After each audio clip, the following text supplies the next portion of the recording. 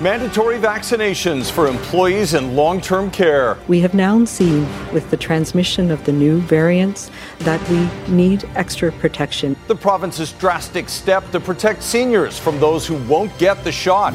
Extreme heat response. I'll take the ice water and I'll dump it on my hat. It's that bad. The challenge to cope with scorching temperatures and choking smoke. Plus, a bird's eye view of BC's biggest fire. And a relic of the Cold War in our own backyard. This was a bank of plug-ins for antennas. A BC man sharing the secret of how he outsmarted the Soviets. You're watching Global BC. This is Global News Hour at 6. Good evening and thanks for joining us. We begin with breaking wildfire news. The entire community of Logan Lake being evacuated. It's all because of the Tremont Creek wildfire. That fire is burning out of control and has already consumed 36,000 hectares. That's about 360 square kilometers. Late this afternoon, it started growing to the north and south, threatening structures, and that prompted evacuation orders for Logan Lake and the surrounding area to get people to safety. The main evacuation route is Highway 97 to Merritt. Residents are asked not to travel the Meadow Creek Road on Highway 97D to Kamloops. There is no accommodation available in nearby communities, so residents without a place to stay already are being sent to an emergency reception center in Chilliwack. The current heat wave, of course, makes the wildfire situation worse around the province. We currently have 264 active fires burning in BC, 14 of those just in the last 2 days. There are 30 fires of note, which means they are highly visible or pose a threat to public safety, and 124 fires that are considered out of control. Now, one of those new fires is burning near Hope tonight, and Neetu Garcha is live with the breaking details on this one. Neetu, thankfully no evacuations due to this fire, at least not yet.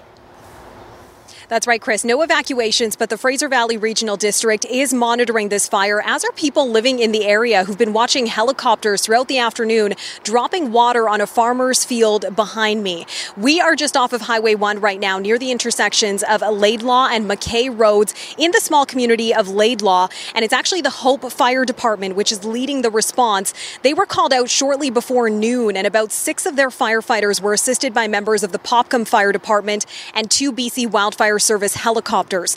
The fire is most likely human-caused, according to the Hope Fire Chief, who says luckily they were able to stop it from spreading into the nearby mountains or to other farms. There is heavy smoke, though, Chris, in this area from this fire and others in the interior and in the U.S. And while the fire here in Laidlaw is now in the mop-up stages, the Fraser Valley Regional District is encouraging people to download the Alertable app, which will immediately notify them of any emergency updates and potential evacuations. So again, it's called the Alertable app, and it's useful for anybody who's traveling into the Fraser Valley, especially amid another heat wave. We know that things can change very quickly, but for now, there does seem to be some relief here that this fire behind me so far hasn't spread beyond a few hectares. Chris? All right, that's good to hear. Thanks very much. And again, the Alertable app sounds like a good one for people to download. Thanks for that, Neetu. The White Rock Lake fire is devouring more land west of Kelowna. After a weekend of relative calm, it started to flare up again today, prompting people who returned to their homes just days ago to flee once again. Paul Johnson has the latest, including a new aerial view of the firefight. There is the fight against BC's wildfires. Then there is the perception of the fight. And it's no surprise that the most severe views come from those who defy orders to evacuate and take matters into their own hands. They kind of left us stranded. I mean, they say that they're doing a whole bunch, but realistically, they haven't. Some residents in the Monty Lake community complained that local loggers were ready to use their heavy equipment to fight the fire in its early stages there, but were told to stand down by the Wildfire Service. We have crews working up the entire west side here towards Monty Lake. Thursday, the government went public to push back on that. The resources that we have on the fire right now are adequate for what we're accomplishing. Currently, we're watching a heavy lift from the lake. On a chopper tour Thursday, the BC Wildfire Service offered the news media a view from above of their fight against the White Rock Lake fire. There was also an up-close look at their incident command post and firefighters' camp, one of 8 such facilities across the province, where firefighters sleep and eat during the scant hours when they're not on the front lines. You see a very exhausted person. You see a person covered from head to toe in ash. The Wildfire Service says with record drought and fires happening throughout the Northern Hemisphere, available resources are maxed out. Even so, BC can expect almost 200 more firefighters from Quebec and Alberta in the coming days. And people ought to remember, they hear the criticism as well. That's the hardest thing to hear. When we work extremely long hours over an extremely long summer, and the crews on the ground, they're young millennials who live on social media. They are not taking this well, the message that gets out there, and I worry about them for that reason. Paul Johnson, Global News. Now to that record-breaking heat, the third heat wave so far this summer. And while the temperatures are soaring, some regions hundreds of kilometers away from the wildfires are also dealing with deteriorating air quality from the smoke. Jordan Armstrong is live in Abbotsford now, where it was so bad today, Jordan, some people thought there must be a major structure fire burning somewhere. That's right, Chris. At times out here in the Fraser Valley, the smoke was so bad that indeed people called fire departments thinking there was a building on fire nearby. That is not the case. It is smoke from elsewhere. But make no mistake, it's made things here very unpleasant. What's it like up there? Hot. Imagine being a roofer when the temperature flirts with 40 degrees. Philip Gandy doesn't have to imagine. He's living it. It's actually 10 degrees hotter up there. You need gloves just to pick up the shingles because that's how hot they are. Staying cool only possible by staying soaked. When it's this bad, you're going for it. You're running for it every minute. So I just have it on me at all times now. At Abbotsford's Mill Lake Park, everyone and everything was in search of heat relief. But it's not just the temperature causing discomfort. A little bit tough breathing, yeah, but I'm hoping to get a reprieve now and at Mill Lake here. At one point Thursday, smoke from Interior and Washington State fires pushed Abbotsford's Air Quality Health Index to a 10 out of a possible 10, or very high health risk. Certainly the air quality that we're seeing in portions of the Fraser Valley this year are some of the highest fine particulate matter concentrations we've had so far. And the heat adds an extra challenge to the situation. Speaking of challenge, it's the third time this summer first responders have been challenged by extreme heat. This time, BC Emergency Health Services promises more managers have been deployed to hospitals to keep patients moving and paramedics on the road. In Vancouver, smoke wasn't much of a concern Thursday, and the temperature wasn't as hot as the valley. But for many, it was still too hot. I bought a portable air conditioner for my home. You can go swimming and stay near the beach. Stay near the beach because it's really windy. We're going to our air-conditioned hotel room. Now back here in Abbotsford, the air quality has improved slightly to an 8 out of 10, but just down the highway in Chilliwack, it's still about as bad as it gets, Chris. 10 plus, or very high health hazard. Back to you. Best to stay out of it for sure if you can. Thanks very much, Jordan.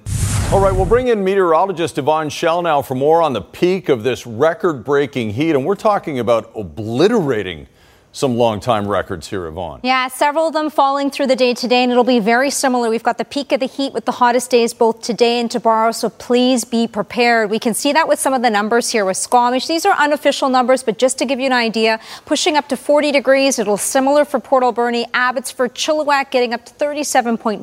Westwan included within that, getting new record highs. Areas near Whistler and Powell River. So we still have a heat warning that is in effect. Special weather statement. This will extend all the way in towards our Sunday. But again, today, tomorrow is still the hottest, and then leading in towards the beginning of the weekend. Now, there is a reprieve on the way. We are tracking a frontal system in the long range. I'll have that coming up, and smoky skies. We still have that with outflow winds from some of the smokes in the interior and Washington. I'll outline what that'll mean over the next 24 to 48 hours. Chris? All right, we'll check in just a few minutes. Thanks very much, Yvonne.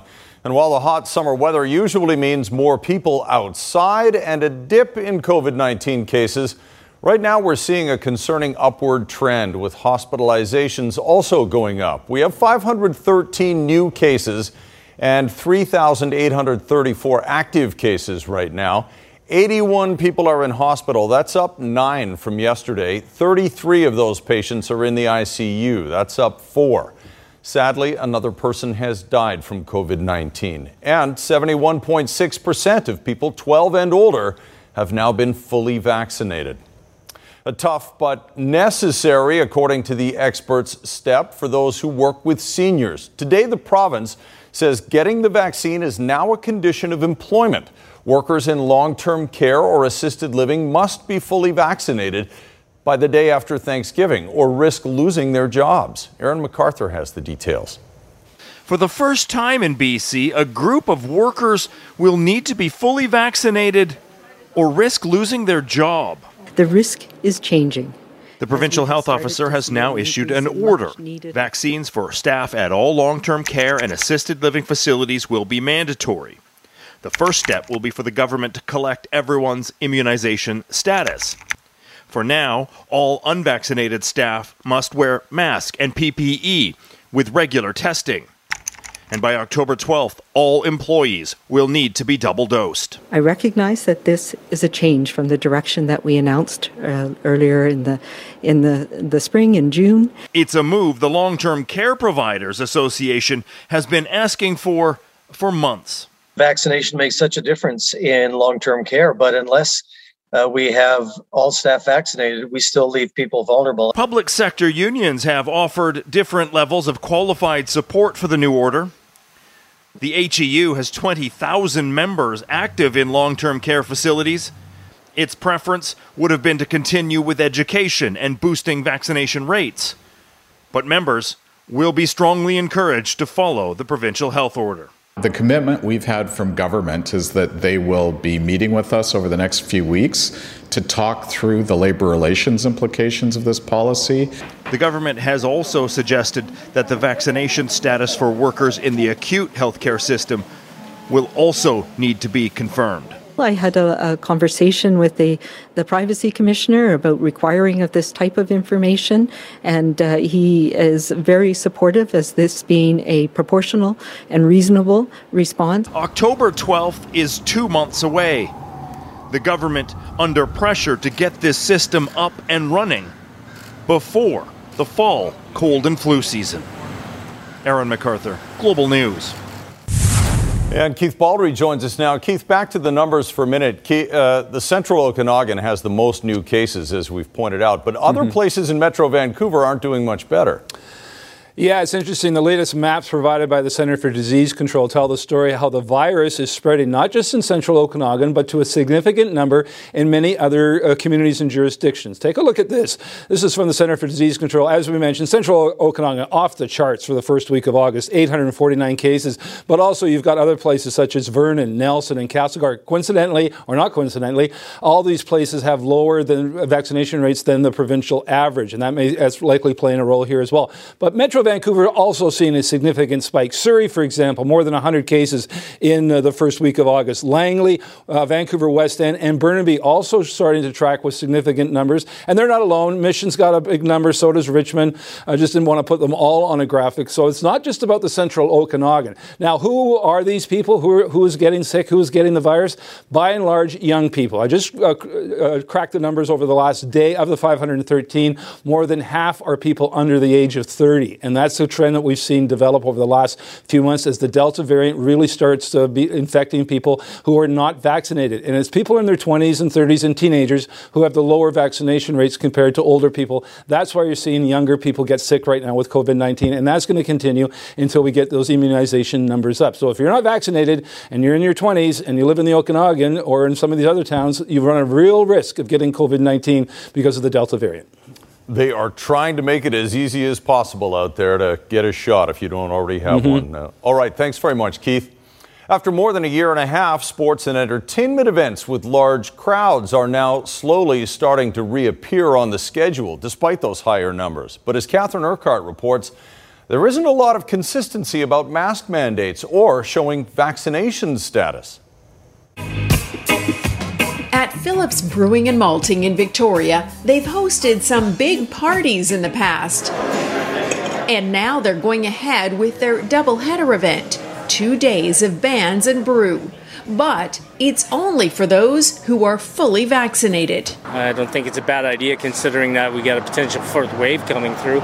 Terms and conditions for the September 10th and 11th party clearly state that attendees provide proof of vaccination when entering our venue at the Phillips doubleheader.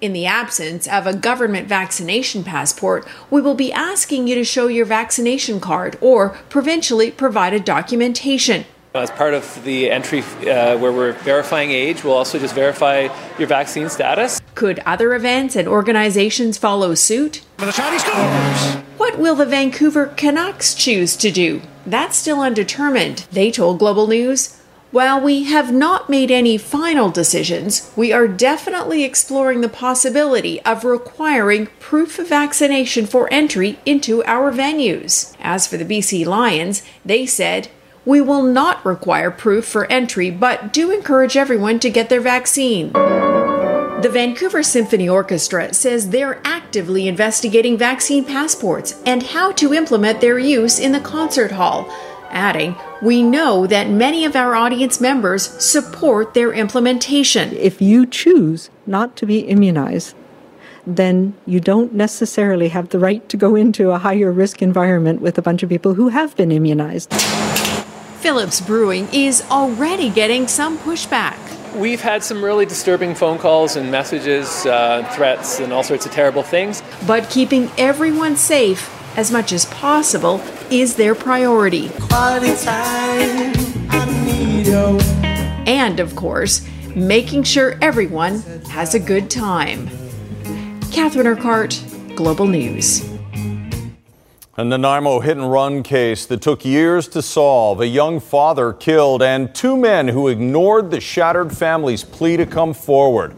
What's at stake now that the sentencing has begun? Next on the News Hour.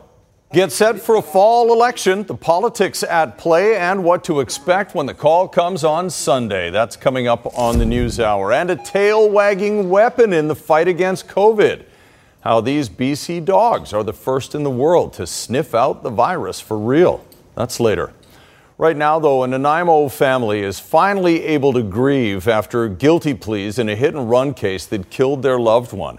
The driver, Ryan Grob, never came forward, and his history of driving offenses is several pages long, even after the hit-and-run. So how should he be punished?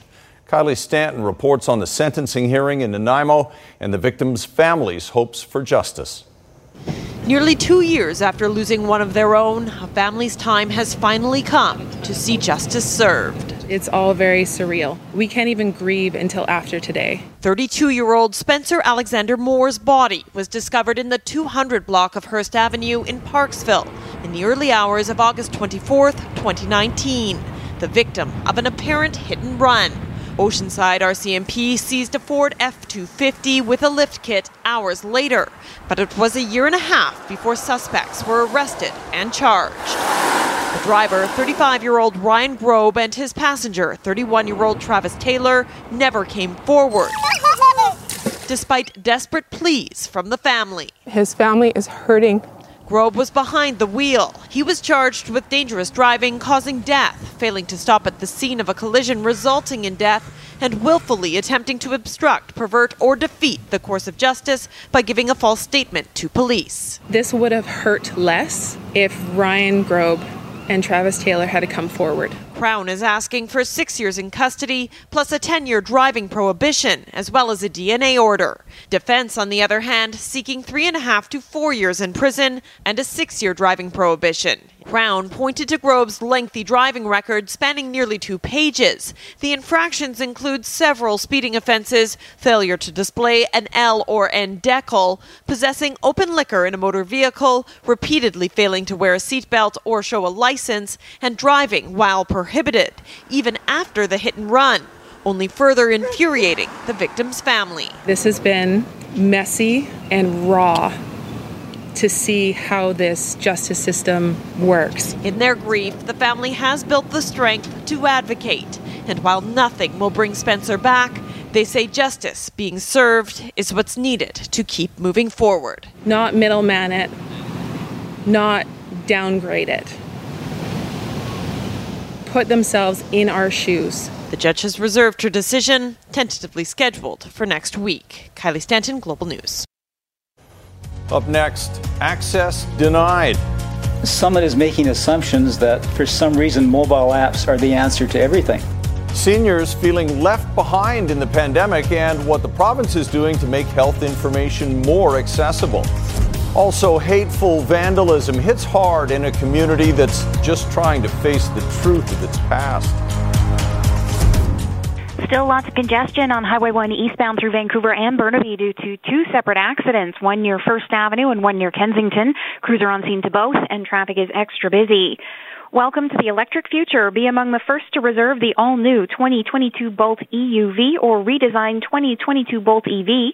Request your reservation today. Visit ChevroletOffers.ca. I'm Trish Jewison in the Global Traffic Center.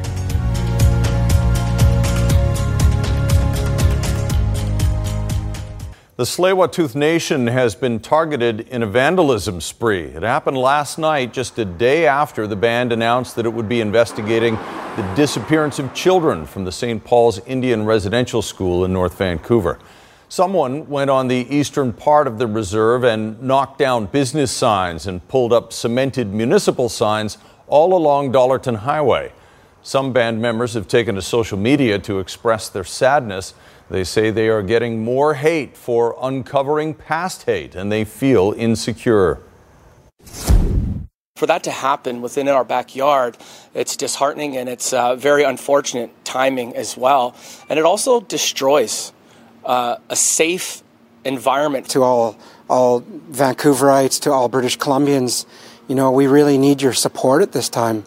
This is heavy work for us. It's heavy growing up in the traumas that come from these schools, but having to do this next step of properly investigating. It's important for us to be at the front of this, but we need the support. We need the acknowledgements at this time. It does help us in our work. It helps in what we're doing. Band members say they've never been targeted by this type of vandalism before. They say that the path to reconciliation is a difficult one, and part of the process is that everything hidden has to come out into the light. As we emerge from the pandemic, proof of immunization is increasingly becoming essential for travel in and out of the country. But in the digital age, some people are feeling excluded from BC's one-stop source for their health records. Consumer Matters reporter Ann Drua has more on the problem, and Ann, how the province is trying to improve access. That's right, Chris. After a recent Consumer Matters story on seniors and apps, we received many emails around the province's Health Gateway app, where BC residents can access their health records. But once again, because you need an app for that, many seniors say they've been left behind. As a visually impaired person, Don Robinson says he's managed to enter the digital age successfully using a desktop computer, a computer screen magnifier, and a computer screen reader. But the BC Health Ministry's latest initiative appears to be leaving many seniors behind. Summit is making assumptions that for some reason mobile apps are the answer to everything. Health Gateway is advertised as a single place for BC residents to access their health records, COVID-19 test results, and immunization records. But you'll need an app for that, because in order to access Health Gateway, you must have the BC Service Card mobile app downloaded. Why do we need a mobile app in order to be able to access our records? Don's devices are too old to run the app. Others don't use apps at all, putting many people, especially seniors, at a disadvantage. I think they should just consult with people a little bit more than they do. I think there's too much assuming or making assumptions that don't stand up to scrutiny. And if they ask the right people would tell them where they're going off track. When contacted, BC's Ministry of Health told Consumer Matters the ministry is aware of individuals having difficulty accessing the Health Gateway through the BC Services Card app. We're working to improve the way that people can easily obtain their COVID immunization records, and there will be more information on what this will look like in the near future. The province also says the app is needed because it requires a robust identity verification process for privacy reasons to avoid security risks around sensitive and personal information. They certainly could have done better. But some cybersecurity experts say while having an extra layer of security is a good thing, the fact Health Gateway is not accessible to everyone is a concern. It seems a bit odd to me to launch health-related services and put them behind something that both requires wealth enough to have a smartphone and a cell phone contract in order to be able to access this information, and combine that with not necessarily working with a lot of assistive devices that many disabled people rely on in order to access online content. For now, seniors like Don Robinson will have to forgo using Health Gateway until it's accessible to everyone. Unfortunately, a lot of us seniors are not considered experts on anything, and that's the way it is. That's the real world. And we are told Service BC is currently developing enhancements to the BC Services Card mobile app to support those people with accessibility challenges such as visual impairment. And if you have a consumer issue for me, you can reach me. There's my email address at consumermatters@globalnews.ca.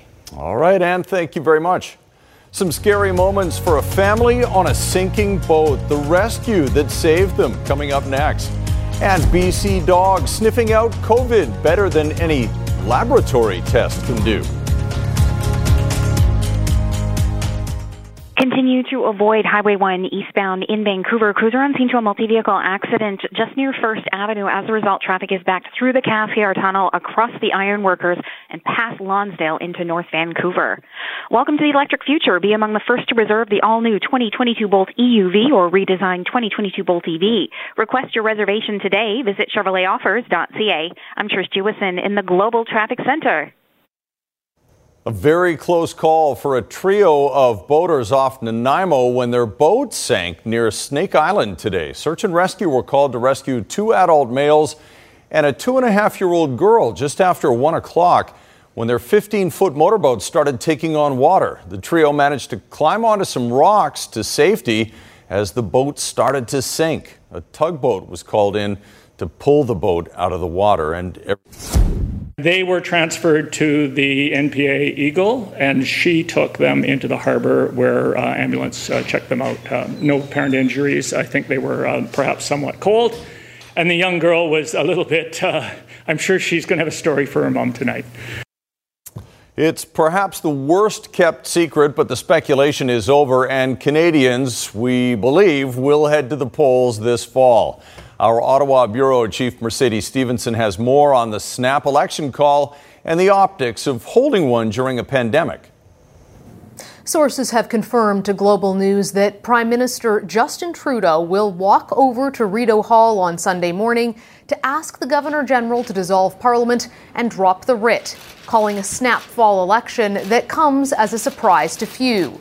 The Liberal plan is to hold a 36-day campaign, the shortest allowed under federal law. That puts Election Day on Monday, September 20th.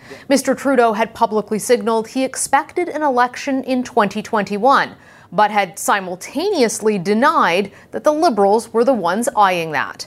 This will be an election like no other in Canadian history, taking place during a pandemic and a fourth wave of COVID-19. The optics of campaigning amid rising COVID cases, a very real part of the calculus for the Liberals.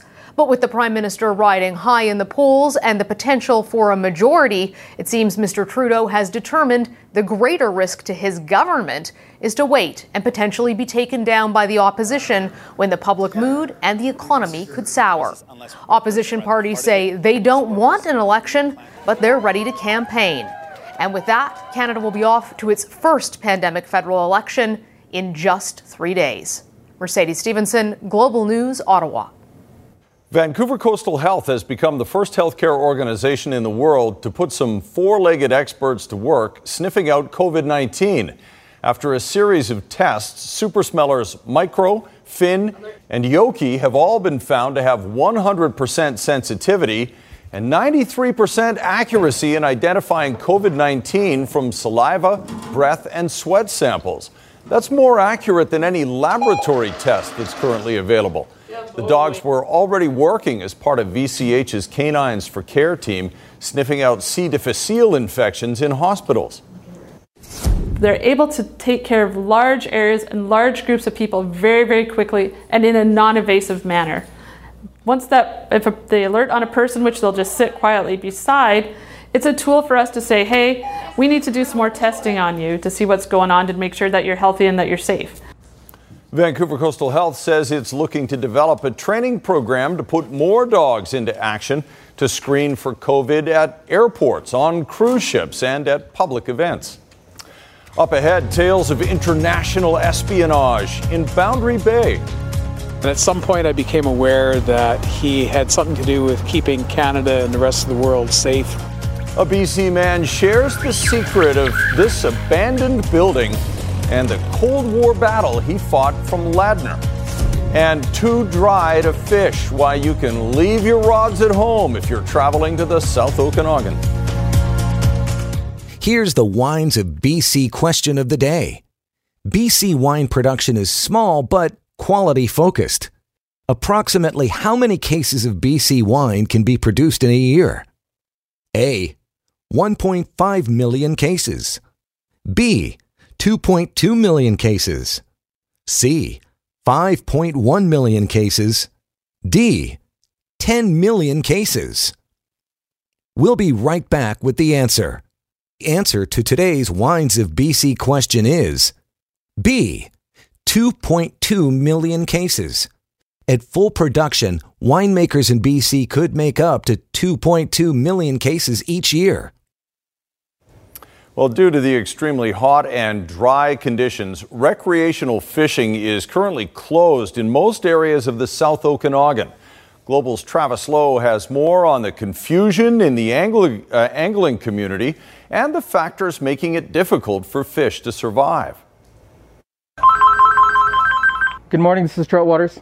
Kelowna's only full-service fishing and tackle shop. The lakes are absolutely open. Is fielding call after call. Trout Waters next weekend. From confused anglers after a BC government press release announced significant changes to fishing in rivers and streams in the South Okanagan on Wednesday. We closed all streams and rivers in management units 8-1 through 823 to recreational freshwater fishing. Record drought and scorching heat are proving to be a killer combo for some Okanagan rivers and streams because the sublethal in-stream temperature for trout is 18 degrees. So once you go above that for multiple days in a row, you start experiencing fish kills. These in-season regulation changes actually came into effect July the 19th, but the press release notifying the public about them only came out yesterday, August 11th.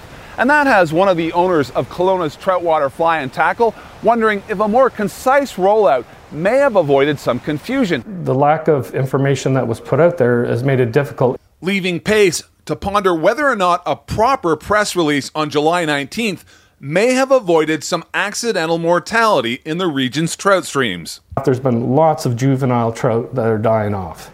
So, when we're seeing that, those are future generations of wild trout that are not going to make it because of those temperatures. Still, Pace is trying to get the word out to all anglers about the closures and informing them that the region's lakes are still open. Yeah, the closure does not include lakes. The stream closures are in effect until September 15th.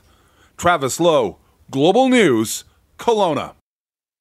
Tough seeing some of those streams down to a trickle. Okay, we're going to bring in Yvonne now with a little bit more on this extreme heat. We know it's record-breaking, and it rolls on for a few more days yet. Yeah, and we're expecting to see another record-breaking day for tomorrow. So the hottest days, both today and tomorrow. Be prepared, and it'll be hot for the beginning of the weekend as well. A glance at what it looks like overlooking the North Shore Mountains, and here's the numbers. So still away from the water. With the Humidex tomorrow, we could still get back into the low 40s. And then as we get in towards the weekend, it's really the latter half and into early next week that we'll start to see temperatures closer to the average for this time of the year. We've been tracking some outflow winds and smoke from just to the south of us in Washington, and that's what we're seeing, the hazy conditions and poor air quality across the region for the south coast of Metro Vancouver. And we're still going to see smoke for all areas stretching in towards the interior over the next 24 and 48 hours. Air quality health index just gives us a health risk, and we could see that range, especially for the interior areas near the central Okanagan. Health risk is sitting at high. And a quick update in the latest check for the air quality health index stretching in towards the Fraser Valley. For the central Fraser Valley sitting at 8, but anywhere east of it and stretching in towards towards Mission sitting at 10. So those with respiratory issues, please try and limit the amount of time spent outdoors. Now, here's a look ahead in the long range and what we're anticipating. It'll be late day Sunday. A frontal system is going to move across the province, and for the southern half, a bit of a reprieve is on the way. We could see the chance of showers, and that'll take us in towards our Monday with a bit more cloud cover across the region. But still, one more hot day, seeing the peak of the heat for tomorrow. Inland areas will still get up to 30 degrees, hot and hazy. We've got smoke right across the southern half of the province. South coast will be included within that tomorrow, with the Humidex feeling into the low 40s. Hot for the start of the weekend, and then the chance of showers moving in late day Sunday for Monday. Great shot by the water, a sunset in Roberts Creek. This one taken by Andrea. Chris. Oh, a nice cool splash. We need it right now, that's for sure. Here's something else. Here's something else to bring a little joy. That was very, very interesting. Was it? You are now. All right, here's something else to bring some joy. Gurdeep Pandher, you will know that name, spreading joy once again with his Happy Bhangra dancing, this time in Richmond with a very special dance partner.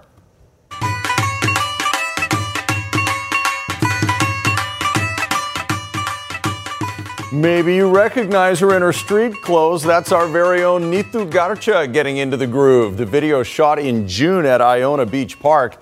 Amazingly, Neetu tells us they didn't even practice beforehand. Gurdeep made the routine up on the spot, and Neetu picked it up like a pro. Both are very proud of their Punjabi heritage and love sharing a piece of that culture with the public. And here's a fun fact. Bhangra dancing was originally created to celebrate the farmer's harvest.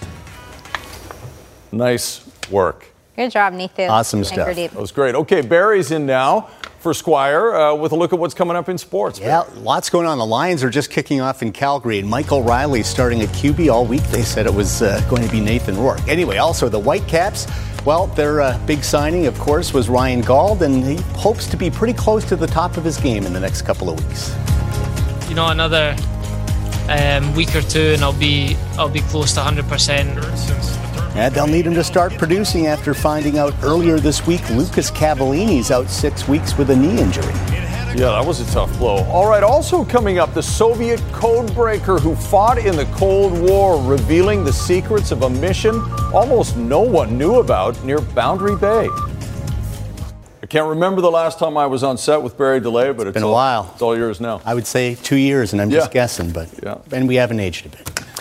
Thanks, Chris. Vancouver's Rebecca Marino has had such a great week so far in Montreal, winning her first two matches at the National Bank Open. The two wins have made her a little bit of money, maybe more importantly, rankings points. She has jumped from 220 in the world up to 175 thanks to those two victories. But today in the round of 16, she had to take on the top seed, Aryna Sabalenka of Belarus, the current world number 3. Marino decked out in her Canada Reds today, hoping she can keep the momentum going. But Sabalenka obviously was ready for her, raced out to a 3-love lead, and she's got such a complete game. She's top ranked in singles and doubles, and she won the opening set easily 6-1. Rebecca got some footing in the second. Big serve here. Marino up 3-2 in that second set. Perhaps another comeback like yesterday for Marino, but Sabalenka turned it up another notch, loading up the two-fisted backhand, and she took out Marino in just 59 minutes, 6-1, 6-3. But what a tournament for Marino. Hopefully she builds on this. She's playing very good tennis after getting past that foot injury that sidelined her for over a year. So the last Canadian left in singles, men or women, Bianca Andreescu taking on Tunisia's Ons Sabur. Andreescu down 4-2 in the first set, but roared back, gets the smash at the net to go up 6-5. It would go to a tie break, and Bianca staying aggressive. Up at net, puts away the volley, and she's all fired up. That's when she plays her best tennis, when she's got that emotion, takes the tie break. Her dad loves it. 5,000 fans allowed in Montreal at center court, 17,000 capacity. So you can imagine what it would be like with a full stadium. And then Bianca with the ace there. Then the rain came. They've just had a 55-minute rain delay. They're back on court. So Bianca up a set and 3-all in the second set. Starting the season with 2 divisional road games is not easy at the best of times, but to do it without a healthy starting quarterback makes it an even tougher challenge for the Lions. All week, it appeared that Nathan Rourke would start tonight, the Canadian rookie, but Michael Riley, I guess, had a great warm-up, and he did get the start tonight. We'll see how it plays out very early in the first quarter. Scoreless. We'll have complete highlights tonight at 11. Well, with Lucas Cavallini out for about 6 weeks with a knee injury, newcomer Ryan Gauld will have to contribute a little quicker than scheduled for the Whitecaps. Gauld did play about 15 minutes last week in LA, just a week after arriving in Vancouver. He's still a long way from peak fitness, but the Caps are counting on him to find his form sooner rather than later. First appearance since the third week of May. Now it's Gauld from distance and a floater. Ryan Gauld almost made a dazzling debut for the Whitecaps. As it was, he did show what he's capable of, and he's really only playing at half speed. Gauld saw his first action since mid-May last Sunday in LA, so he's just starting to work his way up to full speed. I'm hoping, another week or two, and I'll be close to 100%. It's just a matter of getting as many minutes in as possible and training hard, and then hopefully it's not going to take too long. I don't expect it to be too long until I'm at 100%. He is definitely growing physically, getting better and better. But again, we have to be careful of how we integrate him fully. We can't speed up the process and then have a setback with him. We want to make sure that we put him in the right position to be fully fit. Gauld is very aware there are big expectations on his offensive production, but he's also aware that forcing things on the pitch won't work either. So there is going to be times when I need to kind of, stand back and see how things are going and, not rush everything, kind of take my time and hopefully good things will come. Gauld is just starting what he and the Whitecaps hope will be a beautiful partnership in Vancouver. Right now, he's just settling in, on and off the pitch. I've been in Kitsilano, round about there. I've not ventured too far out my comfort zone yet. But I think I'll wait for my dogs to come over and my girlfriend, and then we'll go exploring all together. Love just listening to him talk. You could read the phone book. I just love that accent, but we'll see how he does. Absolutely. He's got a lot to look forward to living here and playing here as well. All right, a relic from the Cold War you never knew was there, and the BC man who stole Soviet secrets, coming up next. This is BC with Jay Durant, brought to you in part by Fortis BC, BC's energy solutions provider. If you ever thought Canada played a bit part in the Cold War, it's time to think again. At the Boundary Bay Airport in Delta, there's a building that was dedicated to surveillance. And in one of those rooms, Bill Rogers worked intercepting Soviet secrets. A job so top secret that his family had no idea what he did. Jay Durant now has more on This is BC. There's an old abandoned building in the back corner of the Boundary Bay Airport. It was here that during the height of the Cold War, the Canadian military was intercepting signals from the Soviet Union. Bill Rogers worked there, and more than 60 years later, he's getting his first look at the blueprints. But this is where we had recorders, recording voice stuff or anything else. For 14 years, Rogers was posted at the Vancouver wireless station, acquiring highly classified information. It was so secretive, he couldn't even tell his wife and kids what he did for work. No, never told my family anything. They had no idea what we did. They thought we had a radar station there. And at some point I became aware that he had something to do with keeping Canada and the rest of the world safe during the Cold War. Rogers was intercepting Morse code signals from Soviet Navy ships, icebreakers, and commercial vessels during some historic times. He was there when British spy Kim Philby defected to Moscow. He was on watch during the Cuban Missile Crisis and monitoring after the Soviets launched satellites into orbit.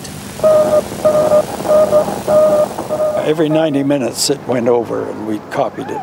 That's the only time we could copy it, for a few minutes. After being posted to Germany in 1968, Rogers eventually moved back to Ladner, now living near the North 40, the place he called home for so many years. We had great parties in the mess hall. That was just over here. Great parties. They were so good that the CEO of the camp would come to our parties. There was a co-worker reunion in front of that old building several years ago, and all the memories came flooding back. This was a bank of plug-ins for antennas, different antennas. Just like they did on this day when Bill retraced his steps in those top secret rooms. I can remember sitting there and trying to stay awake in the midnight shift. Jay Durant, Global News. What a story, and thank you for your service, Bill.